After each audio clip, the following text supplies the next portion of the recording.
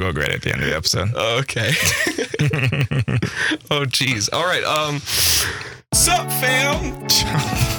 My name is Peter. My name is Carl. And you're listening to Do You Even Lift, Bro? Men Exercising Social Justice. Thank you all so much for tuning in. We deeply appreciate it. Today we're going to get down and dirty with the function of humor. Before we get into that, though, how are you, Carl? I'm pretty good. Came off a pretty great night of Men in the Movement, and so I'm hyped today. And I hate the people who answer this question with like, the weather's perfect outside, but goddamn it was just nice soaking in. The weather is re-energizing for me. So how are you? I'm completely the opposite. I hate the weather right now. Okay. I think it's too hot and I hate it, but I'm doing well. I'm doing about as well as the last episode. So Okay. I'm feeling the same way. I sometimes cough completely sporadically. Like there's no feeling. I just start coughing. And so Okay. it makes classes really awkward, but I'm getting over it. Word. All right. What's important about humor for you? I would say humor is a very integral part of my personality, Okay. obviously. But I don't know. I think growing up, I was always kind of the class clown. And No, right? But I always really liked humor and like the idea of being witty and like sharp when it comes to a conversation, always having something to say that's funny. So, and that's how I express myself socially, is when I meet new people, I try to find something funny to say right off the start. Gotcha. So it's a very useful tool in my catalog of not being completely alone. Okay. Have you ever failed? Oh, obviously. All the time. You throw at the wall until something sticks. Okay. We'll talk about humor as an approach to social justice, like throwing at the wall later. When I think about this, like I'm not good at experiencing or expressing joy. And I think that does the movement a disservice. I think particularly for marginalized groups, being funny and having fun and feeling joy is an act of resistance. And so I think humor is vital to surviving oppression, right? Like if you're not able to laugh and have fun, then what's the freaking point? And you'll probably burn out pretty quick. So Yeah. I'm excited to talk about this because we do want to talk about the function of humor. Like how does humor work in a lot of ways? And then is humor a potential medium to achieve some level of social justice? One of the things that comes immediately to mind for me is whenever we as men in the movement, or I personally sort of approach men who are exhibiting problematic behaviors or wearing a shirt that has a ram raping a buffalo or a bison right before the Rocky Mountain Showdown. Yeah. And we talk to them and we're like, yo, like that shirt depicts rape. Like the hell are you doing? Mm-hmm. The most common response to being called out for problematic masculine behavior is, it's not a big deal, man. It's just a joke, or I'm just joking, or Yeah.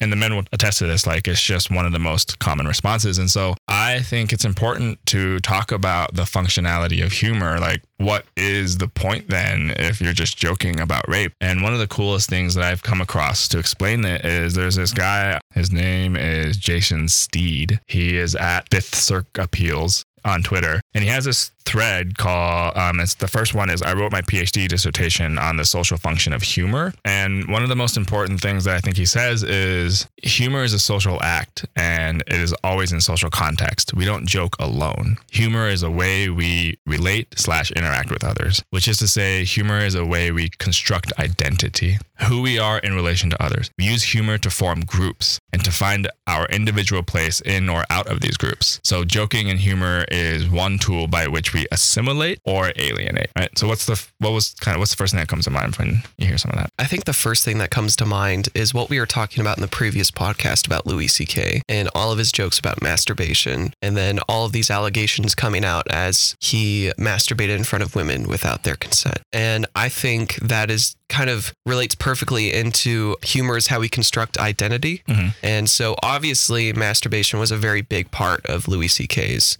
identity, Yeah. which is interesting to think about. I mean, it might be for a lot of men Yeah. and women, I suppose, but men. Definitely, but like not a healthy lookout on masturbation, what I would think. Not like this idea of like, you know, exploring yourself or like just arriving joy from your own self. It was more of just like, yeah, I masturbate to like all the and like it was really kind of gross how he described it and grimy. So I think that just kind of plays into how he constructed his identity around sexuality and how he used that humor to like kind of play it off. Mm-hmm. Yeah, and the thread goes on to say like, so people who make like racist jokes are trying to feel out who will accept his or her racism in the group, right? When someone challenged them and they just say, just joking, it's a signal to them that that particular person isn't down. And so the way that groups are constructed through racist jokes is that people tend to find groups where they can make racist jokes and then don't have to say just joking. So it is an expression, an internal expression of how they act, like really feel about the world, and are trying to feel out like what's okay and what's not okay. And oftentimes use it as a function to find people who are okay with it, right? Yeah. And so what was important that came out of that particular Twitter thread for me is we have to continue to challenge people, even if, especially if they say just joking. And one of my favorite tools is to say, oh, I don't get it, so can you explain the joke? And if you have to explain that there's a ram raping a bison on your shirt, I think people just like start going, oh, I'm an idiot. Yeah. And that, I think, Some is self-reflection. an incredible process for social justice. Yeah. And I think that's such a huge part in stand-up comedy specifically, is feeling out the room. You used to perform. Yeah, I used to do a little bit of stand-up, and I don't know why I laugh at that. I think I would laugh if you came out on stage. No offense. just what's up, guys? What's up, fam? Hey, y'all. Let's talk about Twitter and Instagram. That's not what my comedy consists of. Anyway, feeling out the room and judging how your jokes affect the crowd is so integral to being a successful comedian. And I think a lot of comedians, especially professional comedians, if you look at professional stand-up where it's like thousands of people come to see these people, they do a lot of jokes where the crowd just goes silent because it may be so dark or offensive. And then the comedian will be like, oh, what? Now you get silent? Right. That's the line. And they feel offended sometimes. I mean, jokingly. Right. I don't know if they're actually offended, because I'm sure they knew that joke would not get the reception that it got. But also how like comedians who are kind of within the movement of social justice, how they say jokes and how they like see the crowd and is like, all right, who here's a racist, basically, as a joke. And they'll be like, all right, who's a homophobe? Because I've definitely seen a lot of comedy where they like make a joke and then it was like, all right, gotcha. Right. Like, you piece of shit. Like, you laughed at that, you So I think that kind of plays into how comedy is very integral to social justice, but also that idea of like feeling out the room, seeing who you're alienating and who you're also assimilating within your group. Yeah, because I think if you have to appeal to a wide audience, then you have to play off the assumptions of what that audience thinks of this and that, right? In order for jokes to make sense. Like, there has to be a baseline normality there. And in this particular culture, that means there's a baseline normality of what it means to be Black, what it means to be Latinx, what it means to be white, what it means to be Asian American, what it means to be a woman, what it means to be transgender. Like, all of those assumptions are embedded in everyone enough to where you can make racist jokes for it to even make sense in the first place. And I think that's where I bump up against comedians specifically, because even if you try to subvert gender roles, like if I think Kevin Hart makes fun of himself for like hiding behind vending machines, it's going to go down with his partner, his girlfriend. Yeah. Even that subversion of him not totally aligning with masculine values of wanting to fight for a woman still relies on understanding that that's what men are supposed to be. And I think it actually ultimately reinforces the notion that men should be strong and ready to fight all the time, because people are laughing at him for being not masculine. And so even comedy that subverts gender roles in this particular case, I still struggle to believe that it moves the needle forward in breaking down gender roles. Yeah. And so one of the things I wanted to ask you about is, can comedy be an avenue in which to move the needle around certain social issues? Yeah, I think definitely that is the case. And I'd like to bring up an example of something that may be the case. I'm still a little shaky on it, but it's the new Sacha Baron Cohen show. It's on Showtime and it's titled Who is America? Okay, I haven't seen it. And so I can't help you. Yeah. You're on your own. Sacha Baron Cohen, if you don't know, he's the comedian / movie producer who did Borat, he did Bruno, he did the Ali G show, and his whole entire philosophy is about creating these like caricatures of people to bring out the worst in other people and to kind of expose them. Okay. So in his words, he does not agree with these types of stereotypes that he's portraying. He's just creating that stereotype so people believe him and believe that stereotype exists. And then it brings out the worst in people. So, and these have serious repercussions for the people who are got, if you will. Okay. The show Who is America has had such controversy from its first airing. And one of the examples is Jason Spencer, a Georgia state lawmaker, was pranked into believing Cohen was an Israeli anti-terrorist expert. This is coming from CNN News. Basically, Sacha Baron Cohen is trying to teach Jason Spencer alternative methods of defending against terrorists. Okay. And so one of the methods he employs is like, you have to bring attention to yourself. And what's the one word in American society that everyone gets attention from? And he's like, oh, I don't know. And Sacha Baron Cohen says, you have to scream the N-word. Okay. And also, terrorists are very homophobic. So you have to take off your pants and show them their butt and show your butt to them while you're screaming the N-word. Okay. And as I'm saying it, it sounds ridiculous. Right. It sounds like no one in their right mind would do this. In their right mind. However, Jason Spencer completely complied with Baron's requests. Okay. And so he did take off his pants and shove his butt into Sacha Baron Cohen, who's pretending to be a terrorist, Okay. and screaming the N-word on the top of his lungs. And the repercussions of that is that he was fired from his job. Who? Jason Spencer Okay. was fired from the Georgia state legislation. Damn. And this is the same guy who is trying to enact laws to keep up statues depicting Confederate soldiers and generals Okay. and the Confederate flag in the Georgia Law House. Okay. So, Okay. So arguably, there's some level of justice done because there was an important power player removed from making decisions, important decisions around racial justice specifically. I assume this guy is white. oh yeah. Oh yeah. Oh yeah. Super white. Man, because you and I talk about process when it comes to this podcast and social justice as like, if the process isn't rooted in uplifting the voices of the oppressed, hearing and listening and showing compassion to everyone, and understanding justice as something that is like in the right, if you will. Yeah. So this is a process that got someone who probably needed to be fired. I find myself wondering if that's the best way, even if the result seems to be fairly positive in terms of social justice movements as a whole. Yeah, definitely. I think this idea of, because Sacha Baron Cohen, without a doubt, is a bully. Okay. And he's a big prankster too. Right. He has no sympathy towards these types of people that he's pranking, but he understands them so well that he can get them to do whatever they want. He's a bit of a genius, I think, in that sense. Yeah. But there's also repercussions that come up to Sacha Baron Cohen when he does this type of work. In the same story, this U.S. Senator Roy Moore is suing Sacha Baron Cohen for $95 million. Okay. For being pranked on the show. And so what happened in the show was Sacha Baron Cohen came in with this device that would detect child molesters and rapists. And it was supposed to like, there's this chemical in the people that like, if I wave this wand over you and it beeps, you're a child molester. But obviously it's not going to beep because you're obviously not a child molester.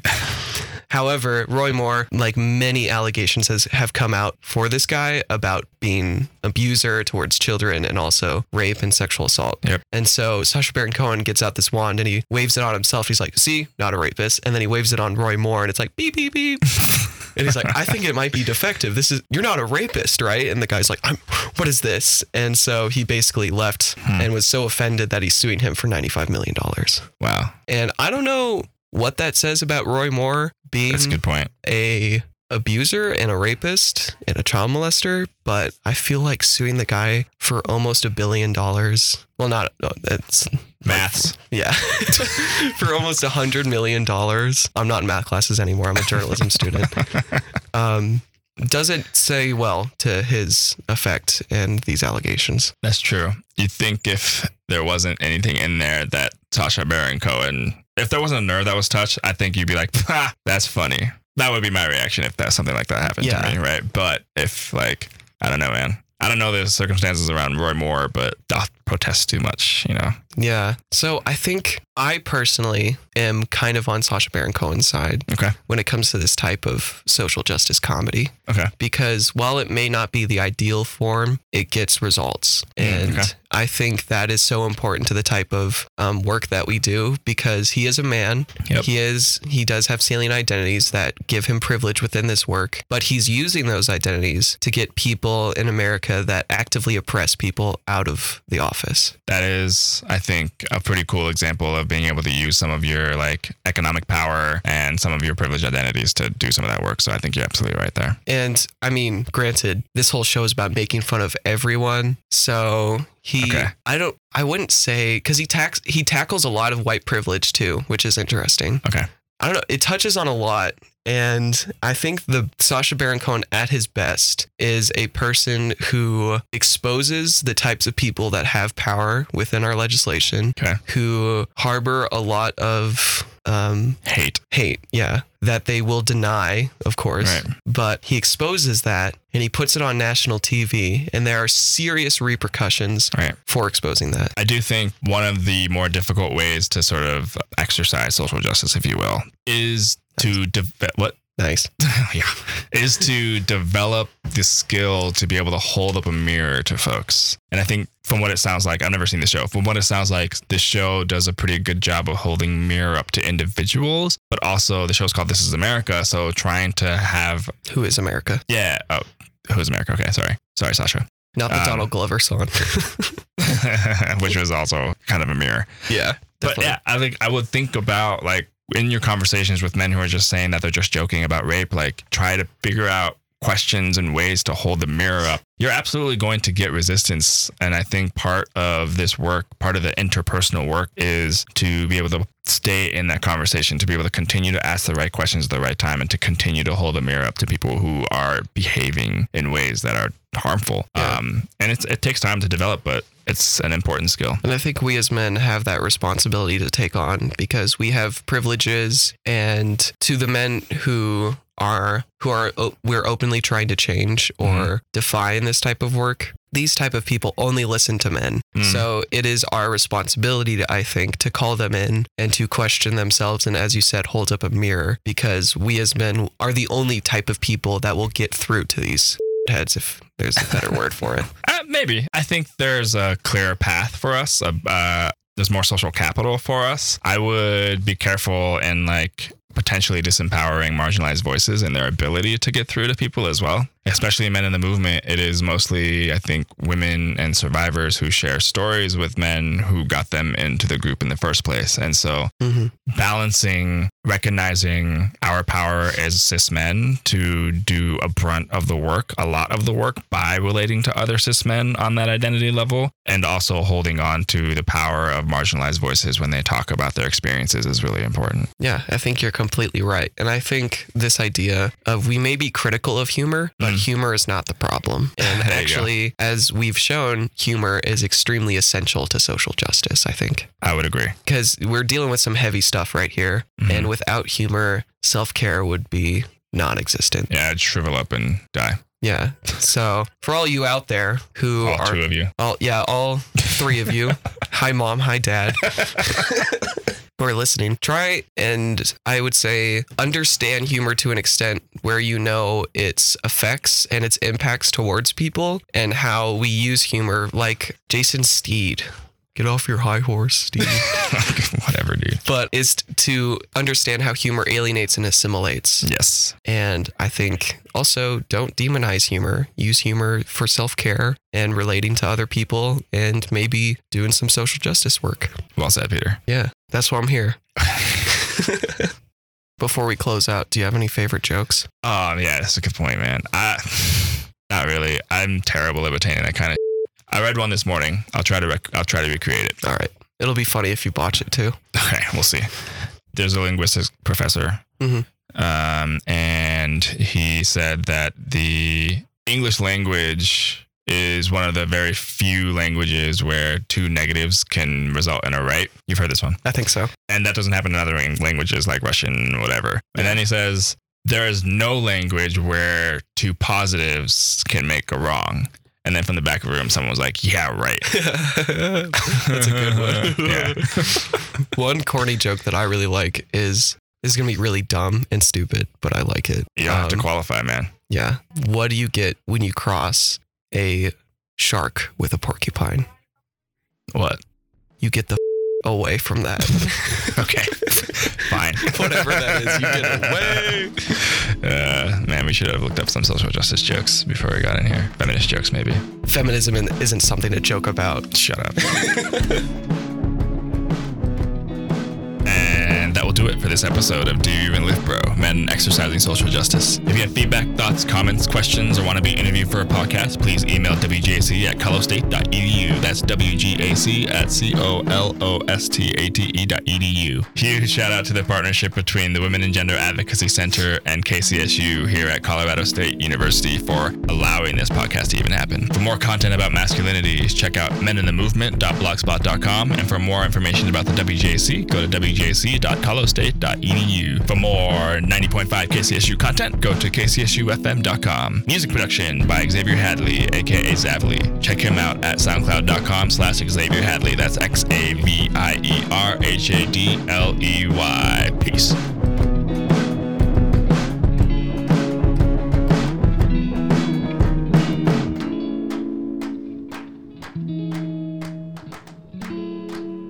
Tuning in, we deeply appreciate it. Gross, dude. That's like a beginning of porn. No, that's ASMR. What is it? ASMR. ASMR. Do you not know what ASMR is? It's like this whole category of YouTube videos where they get a really nice mic, but they get really close to it and they whisper in it. And sometimes they do like...